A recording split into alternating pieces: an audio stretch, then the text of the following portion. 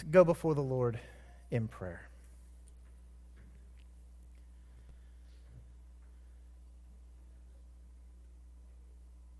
Father, we thank you for your amazing grace.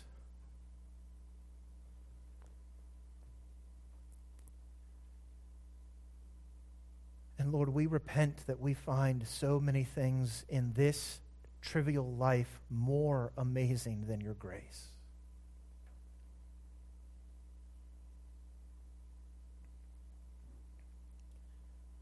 Father, we are so easily allured by the things of this world, a world that we are to be strangers in. And yet, Father, we look at and treat your grace as though it is some commonplace thing. Father, Lord, convict our hearts of not savoring your grace as we ought, of not viewing it as the greatest gift that you can give us, a gift that is poured out to us in none other than your one and only Son, Jesus Christ. Father, we give thanks that it is through the knowledge of you through Christ that we have grace upon grace. Father, the breath in our lungs is your grace. The beats of our heart are your grace. The building that we come to, the cars that we came to this building with, the clothes on our back, Lord, Father, we deserve nothing but your wrath, and yet you give us grace in Jesus Christ. So, Father, convict us of not loving your grace and seeing it as amazing. And Lord, work in our hearts today by your word. Father, we thank you for your word that is given by the Holy Spirit, that is illuminated to us by your Holy Spirit. Father, we depend upon your Holy Spirit in all things here this morning. Father, may your word be the two-edged sword that pierces deep into our lives and changes us more into the image of your Son. Father, may we leave this place different than when we first came in. We pray this all in Christ's name, pleading his blood. Amen. If you take your Bibles and turn with me to 1 Peter chapter 5. 1 Peter chapter 5.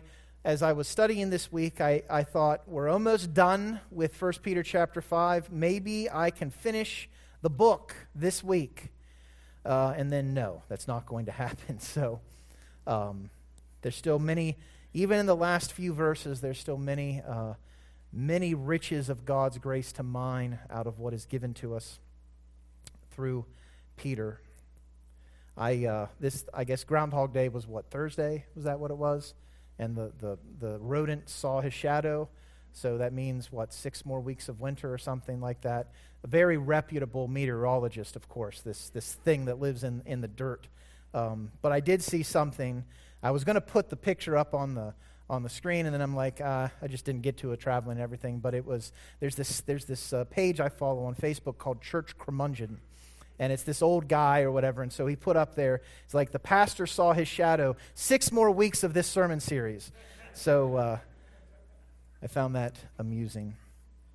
We've been looking at the last real section of the main body of 1 Peter and how he calls us to humble ourselves in 1 Peter chapter 5, verse 6. And we've been looking at the humble pilgrim. So look with me here. We'll begin in verse 6, but we're going to be mainly focusing today at verses 10 and 11 of 1 Peter chapter 5. 1 Peter chapter 5, verse 6, humble yourselves, therefore, under the mighty hand of God, so that at the proper time he may exalt you, casting all your anxieties on him, because he cares for you. Be sober-minded, be watchful. Your adversary, the devil, prowls around like a roaring lion, seeking someone to devour. Resist him, firm in your faith, knowing that the same kinds of suffering are being experienced by your brotherhood throughout the world. And after you have suffered a little while, the God of all grace, who has called you to his eternal glory in Christ, will himself restore, confirm, strengthen, and establish you. To him be the dominion forever and ever.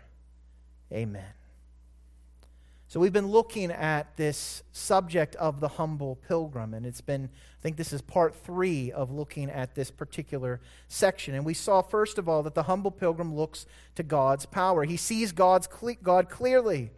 He is a mighty God. His hand does mighty things, and then he trusts in God's plan.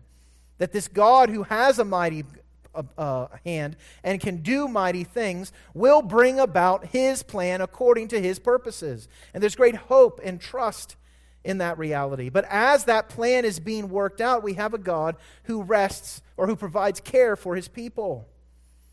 If we see what he says, we're to cast all our anxieties on him. Why? Because he cares for us. We depend on him because of his posture towards us. There is no one who cares for you like the Lord Jesus. And then we saw that we prepare in humility for spiritual battle. We recognize and prepare for the attacks of our adversary. He is the accuser. The term for devil there refers to someone who is like a prosecuting attorney. He walks about like a roaring lion, seeking someone to devour. And so we resist him, but that resistance is built fully and completely in what? Faith. Firm in faith. And as we humbly face these things, we consider the suffering of all of God's people, knowing that the same kinds of suffering are being experienced by your brotherhood throughout the world. Now, what does this all have to do with humility? He begins by saying, humble yourselves.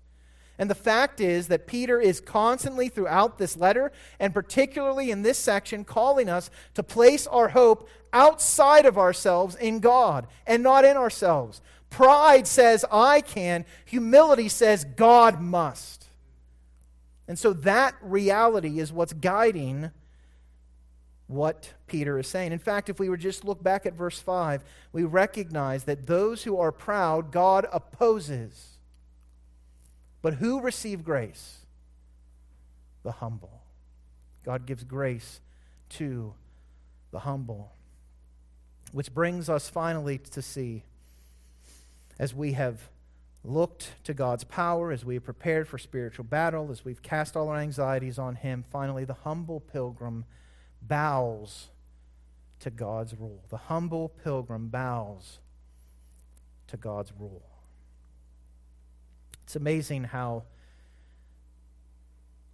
emotions can go up and down on election night, isn't it?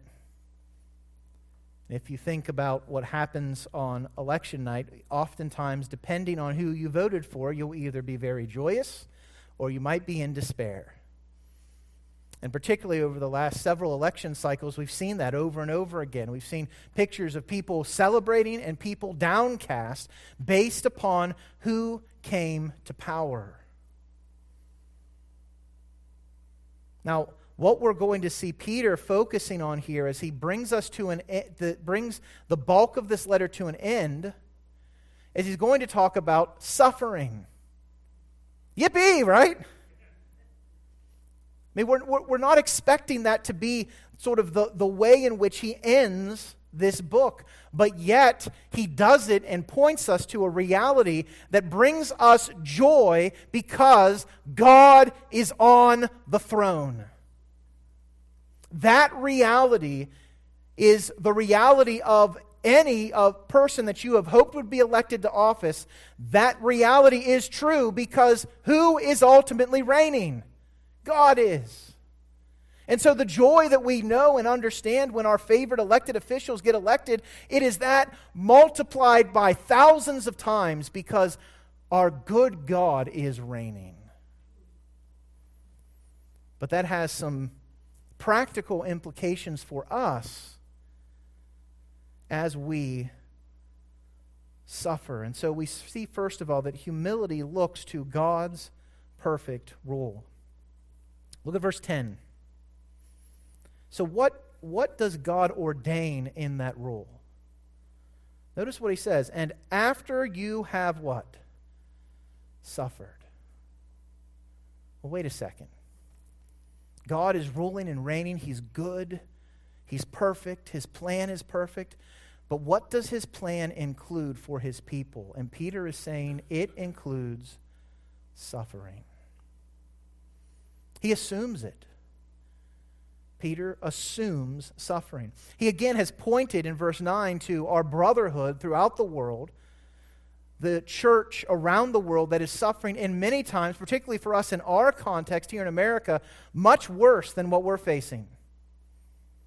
You know, you didn't have to dodge soldiers with Uzis to get down here, did you? You didn't have to worry about gathering in a forest someplace, because if you were caught, someone might chop your head off. That is the reality for our brothers and sisters around the world. And that should humble us. We fear speaking of Christ to our co-workers, and these people boldly proclaim Christ with the threat of torture. Oh, that God's grace would work in us that way. So as we are privileged by God's grace to live the life we have in America today, what must we do? We must humbly bow our knees before the Father of lights, of whom there is no variation or shadow of changing, and pray that He strengthen our brothers and sisters around the world. And then, when we face the suffering, we humbly submit.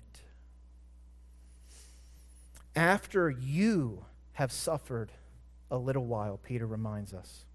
Now, we don't have the time to hash out a full-fledged theology of suffering. There are many wonderful resources and books available for that type of thing. But there are just three things in particular that I want us to note about this suffering. The first is suffering will happen. It will happen. There is a dangerous and deadly doctrine making its round in evangelicalism today that says if you trust in Christ, then you're going to be healthy, you're going to be wealthy, and everything's going to be hunky-dory. That is a lie. Peter is assuming that his readers will suffer after you have suffered. So what should we assume? We're going to suffer. Notice what Paul says in 2 Timothy. Listen, if you desire to live a godly life in Christ Jesus, what will happen? You'll be persecuted. And while you're being persecuted, what's going to happen? There are going to be evil people, and there are going to be imposters, and things are not going to, from a spiritual perspective, get better. They're going to go from bad to what? To worse. Deceiving and being deceived.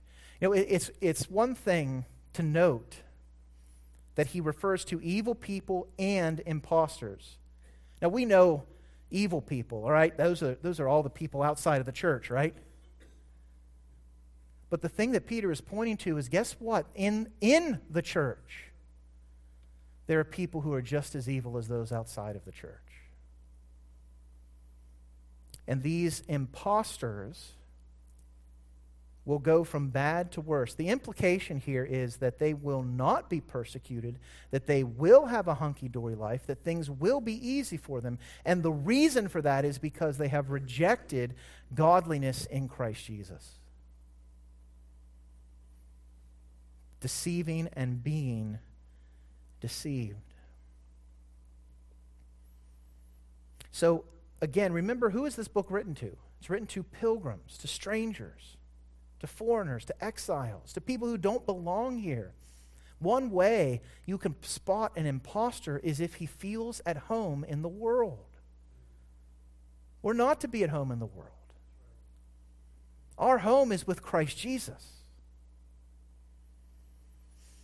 And one way that is seen is when we find ourselves desiring comfort and riches and wealth and ease of life more than Jesus Christ.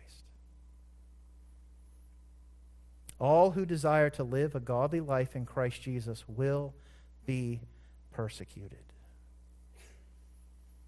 So when we first of all see this, we recognize that we will face suffering. Secondly, graciously, notice what Peter says about this suffering. And after you have suffered what? A little while. Thank God for the little while. Suffering is unpleasant, it's undesirable. There's great hope that our suffering is only temporary. It's only temporary. Now, let's define little while biblically. All right?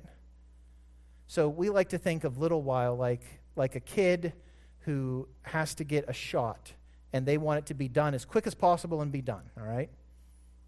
That's how we are, right? We want our pain to be like pulling the bandage off, and we don't do it slowly, right? We do it quickly. What is God's definition? What's the biblical definition of little while? Well, I'll tell you this. The Bible tells us that our life is but a what? A vapor. You know what a little while can be?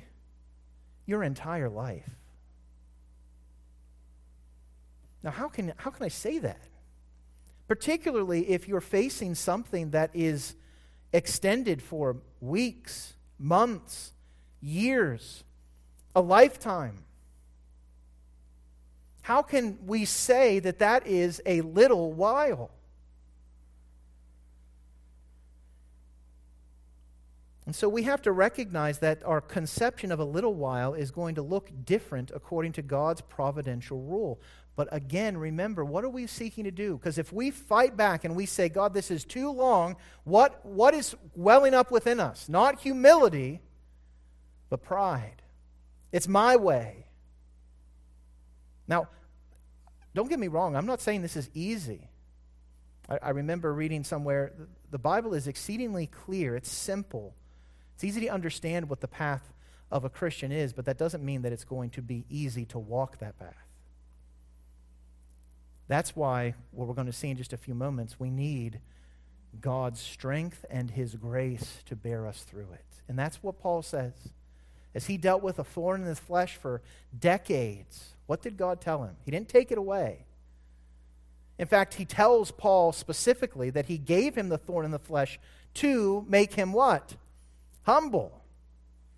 Because Paul got transported into heaven and got to see magnificent things. And so it was grating on Paul to face that thorn in the flesh for so long. But God said, look, I will provide grace sufficient for you. And so you know what Paul's response was? I will boast all the more of my weakness. Give me more of the suffering so that I can experience more of your grace.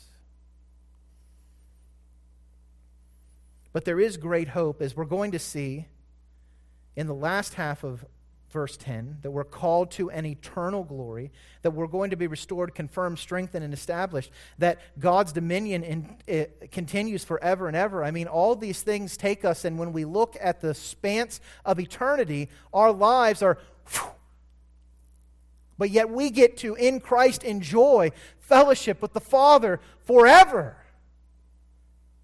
So is not the suffering of our present age a little while in comparison to that glory that we will have with all things? With Christ. So, we will suffer persecution. That persecution will be for a while. But thirdly, we have to recognize that as we suffer, we must do it with faith. Again, notice what he says in verse 9. The devil, or verse 8 and 9, the devil is prowling around like a roaring lion seeking someone to devour. Listen, do you think the devil is going to attack you at your strongest point? It's not what he did with Christ. Jesus had been fasting for 40 days and 40 nights. And I love how the scripture just says, and he was, to use the old King James language, a-hungered. I get hungry after like 8 hours of not eating. And that's when the devil came and said, you're hungry. Just command these stones to be turned into bread. And so it is, as we recognize this lion that's roaring around seeking to devour us, he's going to attack us when we are suffering. When you are suffering, that is when you are at your spiritually weakest point, and that's when temptation is going to come in. How do you resist that temptation? You do it firm in what? Faith.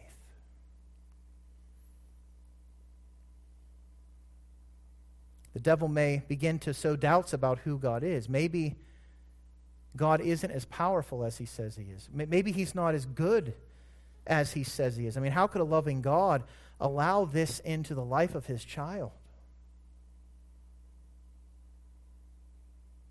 This is why when we suffer, we must do it humbly. Faith requires humility because it casts our hope not in ourselves. We are nothing, but places it fully and completely in Christ. We trust that what Scripture says about who God is true. As Deuteronomy 32:4 reminds us, he is the rock. His work is what? Perfect. Do you believe that? Is your faith settled in that reality, particularly when you're suffering? How about when you're facing injustice? Do you believe that God and all of his ways are justice? Jesus tells us, look, the servant's not greater than the master. If they persecuted you, if they persecuted me, they will persecute you. How can that be a good part of God's providential plan?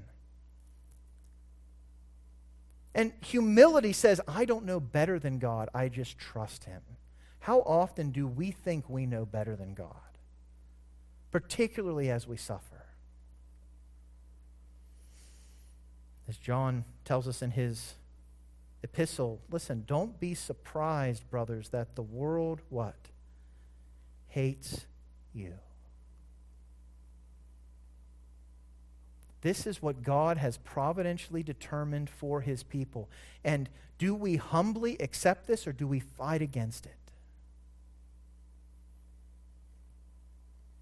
You know, we may never know this side of eternity why we face particular sufferings.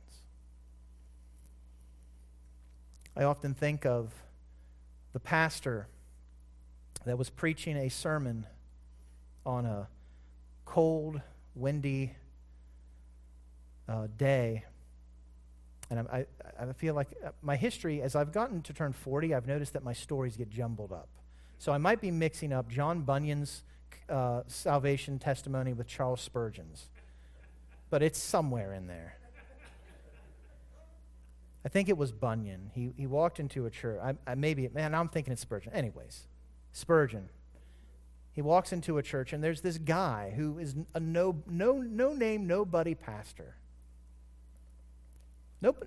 Could you tell me who the pastor was that led Charles Spurgeon to the Lord? No.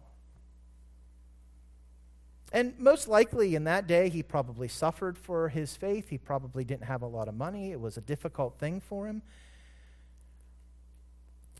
And yet God used that pastor in the midst of that suffering, whatever it may have been, to bring Charles Spurgeon, known as the Prince of Preachers, to faith in Christ. Listen, you may never know this side of eternity what your suffering is accomplishing. But there is one thing we know. Hebrews chapter 12. The writer of Hebrews writes this, speaking of human fathers who discipline us for a short time as it seems best to them.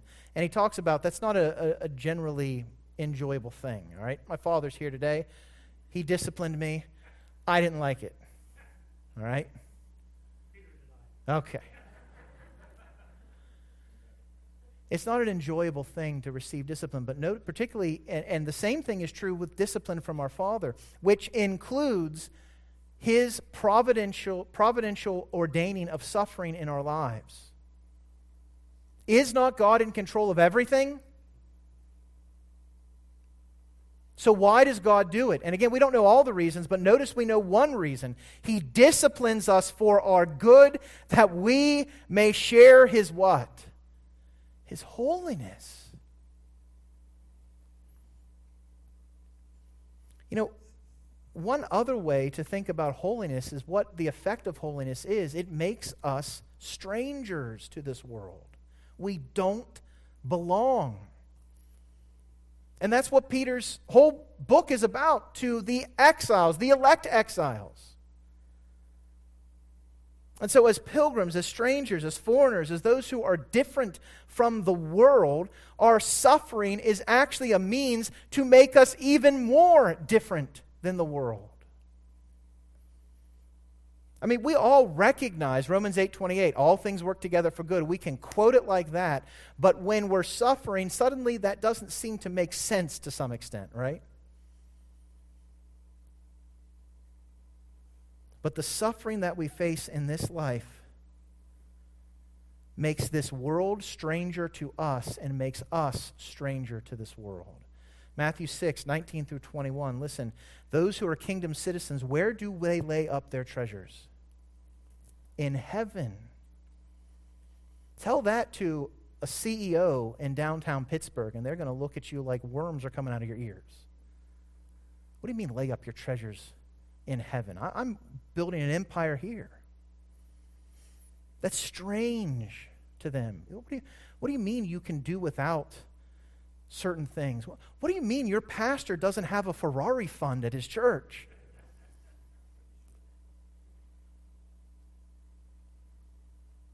The world looks at that and they think us odd. And we should look at the world and we should think that they're odd. Why would you want something so insignificant as the gold of this world when you have the treasure of God's grace in Jesus Christ?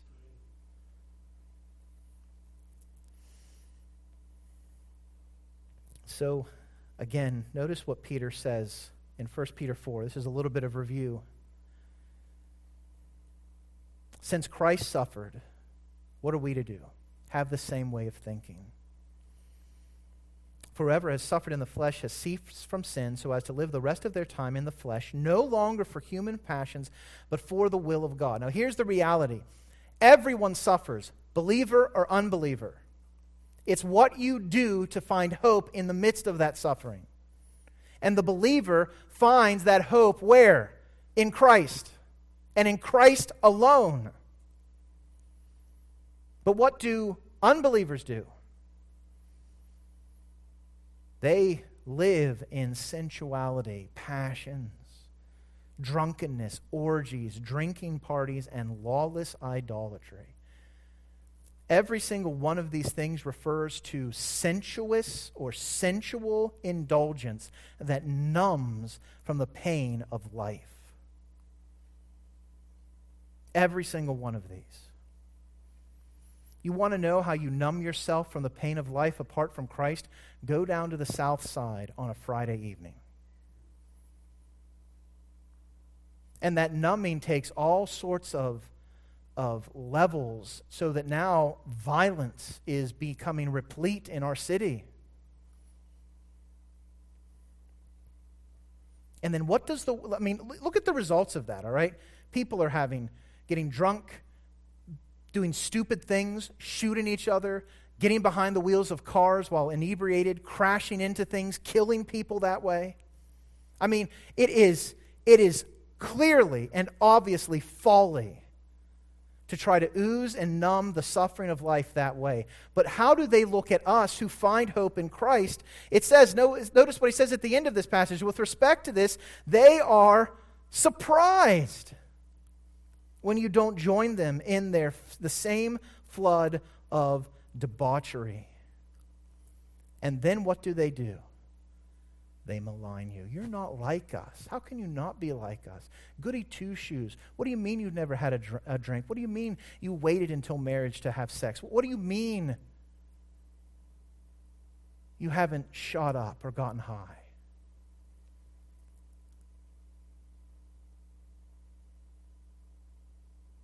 Notice how that makes us stranger to the world. Our response to suffering is an indication of the fact that we are elect exiles.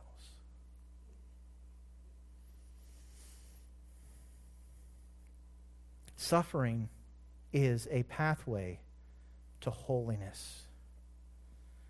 As Peter says in chapter 1, he who has called you is holy, so be holy in all your conduct, for it is written, you shall be holy, for I am holy. If Christ, in his humanity, found holiness through suffering, what should we seek to have accomplished in us through our suffering? Holiness. Hating sin and the world more. This is why suffering is a beautiful part of God's perfect rule. But we have to approach it with humility. Humility looks to God's perfect rule, but secondly, humility hopes in God's gracious character. So again, verse 10, after you've suffered a little while, the God of all grace, who has called you to his eternal glory in Christ, will himself restore, confirm, strengthen, and establish you.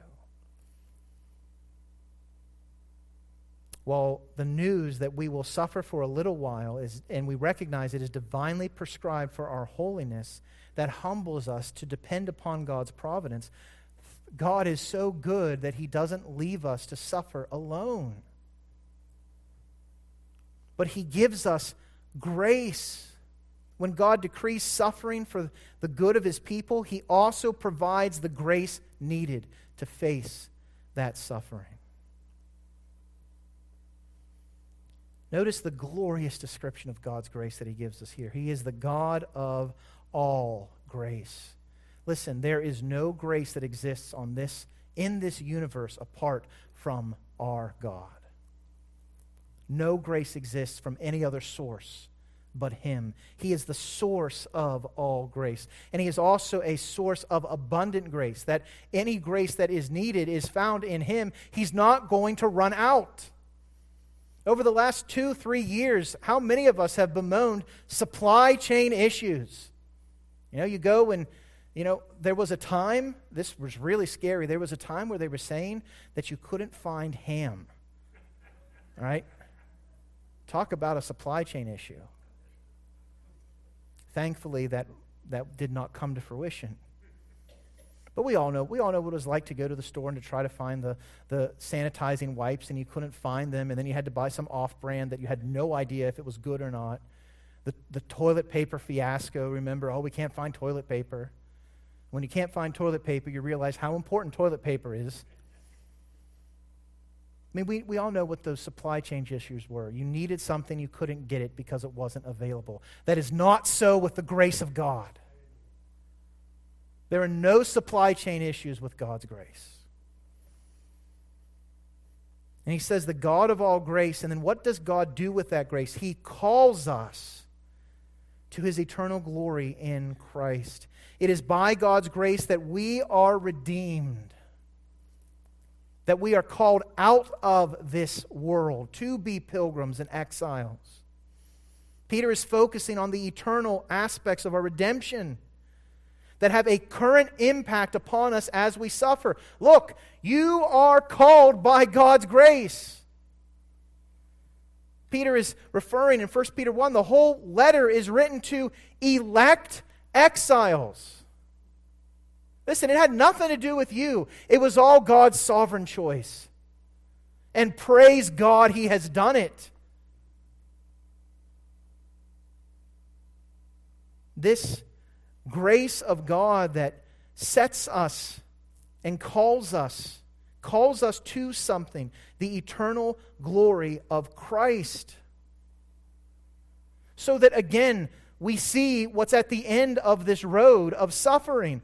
Glory in Christ Jesus. Eternal glory in Christ Jesus. As is said in Romans 8:18, Paul says that the sufferings of this present time, they are not worth even comparing with the glory that is to be revealed to us. And so it is by God's grace that we are strengthened and carried through this suffering. And then Peter specifically speaks of two ways in which God's grace helps us as we suffer. God's grace, first of all, gives us restoration. We have renewal through restoration. Look at what he says. The God of all grace, who has called you to his eternal glory in Christ, will himself restore. Will himself restore. This refers to being prepared for a task, equipped, given everything needed. Hebrews 13:20 through 21, we see as the writer there closes that book, now may the God of peace, who brought again from the dead our Lord Jesus, the great shepherd of the sheep, by the blood of the eternal covenant, equip you. It's the same word that's used here for restore. Equip you with what? Everything good, so that you may do his will, working in us that which is pleasing in his sight through Christ Jesus Christ, to whom be glory forever and ever. Amen. It's amazing to note here what, as we look to God's grace and it gives us everything good, that goodness is given specifically to produce within us a life that pleases him. Listen, before Christ, not one single person on this planet could please God. But in Christ, we are not only positionally situated to be looked upon with favor by God, we are enabled by his grace to live a life that is pleasing to him. Isn't that amazing? When before all we could do was sin, now we can please God by his grace working in us and us submitting to that grace. All of it looking to Christ. Listen, we think of this power, we think of this grace that's given to us as something, this goodness that's just for us. No, it's given to us so that we can fulfill the most basic reason we are placed on this earth, to glorify God, which we could not do apart from his grace. So that grace restores us, and then that grace, secondly, fortifies us. There's three other verbs that are used here: confirm, strengthen, establish. And as I was studying this week, I'm like, all right, I'm going to go in and mine the nuances of all the original languages and the choice of words that Peter uses here. And then thankfully I read a commentary and he said, the point isn't to say all the differences between this, but to emphasize that God gives us strength. I'm like, oh, that makes my study a little bit faster this week. And I think he's right. Confirm, strengthen, establish. Peter is using these words to emphasize how strong we are made in Christ Jesus. That grace fortifies us. It provides certainty to us as we suffer. To pilgrims, there is never a suffering that will ultimately get the best of you. God's grace confirms, strengthens, establishes you in Christ Jesus. No one can pluck you out of his hand. No suffering can pluck you out of his hand. No circumstance can pluck you out of his hand. The grace of God in Christ becomes an impenetrable fortress for the believer. Now again, is that because of how strong we are? Do we look to ourselves? No. So we accept this as a gracious gift and we do it humbly. In fact, it's an indication that of our weakness that we need this strength. In Luke 22, Peter is objecting to the cross. He's saying, Lord, it will never be for you that you'll go to the cross. I will die before you go to the cross. And Jesus knows in that brash, prideful statement that Peter has no idea what he's talking about. It's amazing how we see the pridefulness and the arrogance of Peter on display there. And Jesus lovingly turns to Peter and he says in Luke 22:31-32, Simon, Simon, the accuser, the Satan, has demanded to have you, that he might sift you like wheat. Boy, that sounds a lot like what Peter is describing here, isn't it? He eventually got the point, praise God. And then look at this. I mean, are you not encouraged when other believers tell you they're praying for you? How much more the encouragement when Jesus says he's praying for you? I have prayed for you that your faith may not fail. And he knows that that faith is not going to ultimately fail, but that Peter is going to deny Christ not once, not twice, but 3 times. And he's going to do it the 3rd time in a vulgar way. The lips that praised Christ as the Christ, the Son of the living God, will turn into cursing as he speaks his name.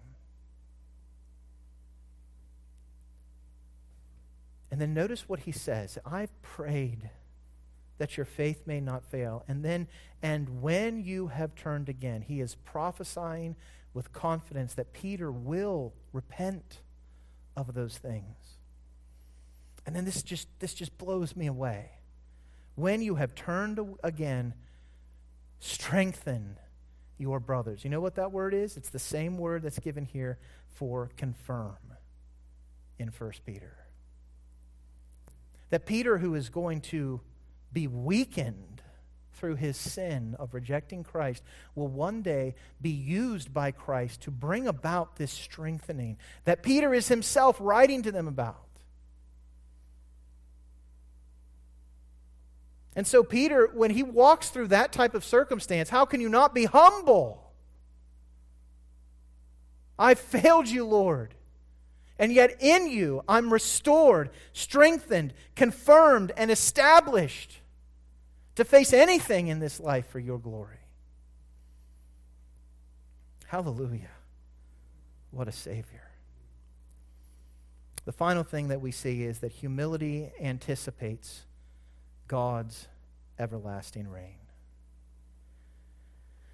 Peter ends by reminding us as elect exiles, as strangers and foreigners, as pilgrims on this earth, who is really in control. To him be the dominion forever and ever. Amen. A little while in comparison to forever and ever, there's no comparison. The final thing that Peter encourages humbly suffering pilgrims with is with the everlasting, unchallenged, unending rule of God. What an appropriate ending to the bulk of this letter.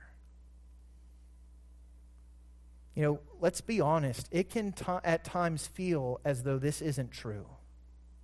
It can feel as though this isn't true. Look at the world around us. I mean, Paul already told Timothy, people are going to go from bad to what? To worse. And we see our society decaying all around us. And listen, we've got it pretty good here in America. Go to Africa, and they're dealing with horrors that you can't even understand. Look at what's happening with Ukraine and Russia. War, death, destruction. Believers in Afghanistan and Iraq are dying for the sake of Christ. I mean, we are told that the kingdom of Christ is unending, and yet it seems that the world is winning. Who hasn't seen the onslaught of this world against basic truth and thought, like, maybe I'm on the wrong side?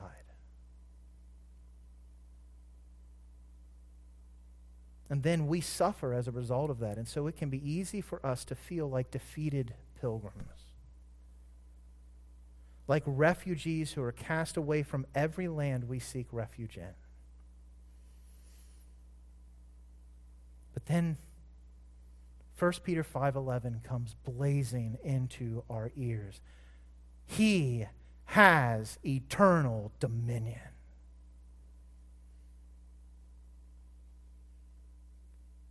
The kingdom of this world will one day become the kingdom of our Christ. This is the reality. This is where things will end. And no matter how bad things may seem now, Jesus wins. If you want to sum up the book of Revelation, 2 words: Jesus wins. And so how do we now take that reality? We have to have the mindset of Christ. What does that mindset look like? It looks like Jesus standing before Pilate, not saying any words to this pompous, arrogant, God-denying heathen.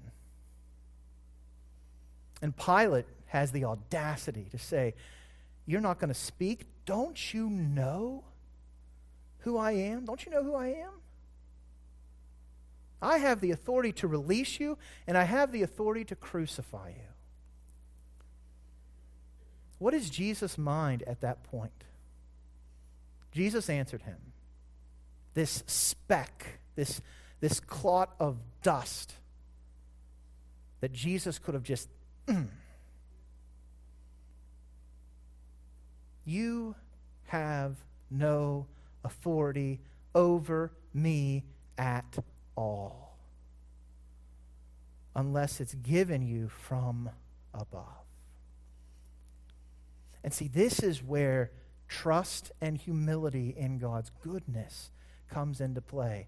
Because listen, you may be facing a Pilate-like issue in your life that is looming large and seeming to say it has all control, but you have to rest in the fact, as Jesus did, that that has no authority unless God gives it that authority. That's why Peter ends with, "To him be dominion forever and ever. Amen." Our God is on the throne. That's why we sang, "Behold our God, seated on his throne. Come, let us adore him." So, as we read that we will suffer for a little while, how should we as pilgrims respond to what's said here? Many of you likely remember CNN interviewer Larry King. I say many of you because now I'm realizing I was down at a college where people were born or didn't know who Larry King or wasn't paying attention when Larry King was around. So I'm feeling older and older, man. This 40-year thing, Larry King would often ask his guests one question at the end of their interviews as to whether or not they were optimistic or pessimistic about the future. Are you an optimist or a pessimist? And he would ask this to kings and rulers and politicians and all sorts of people. And so I'd like to ask you that question today. Are you an optimist or a pessimist? And listen, it can be easy to be pessimistic. We should open up the newspaper. We got spy balloons flying over America. We got schools peddling filth to children. We got basic truths of biology being denied left and right. The family's under constant attack. And Christ is hated more and more every day, as are his people. It can be easy to be pessimistic. But we should be optimists, should we not? To him be the dominion forever and ever. And while things may be difficult now, I know who's on the throne. And that gives me hope as I humbly suffer before my Lord. Let's pray. Father, we thank you for your word and the truth we find in it. Lord, take it, apply it to our hearts and lives. Change us by your grace. We pray this in Christ's name, pleading his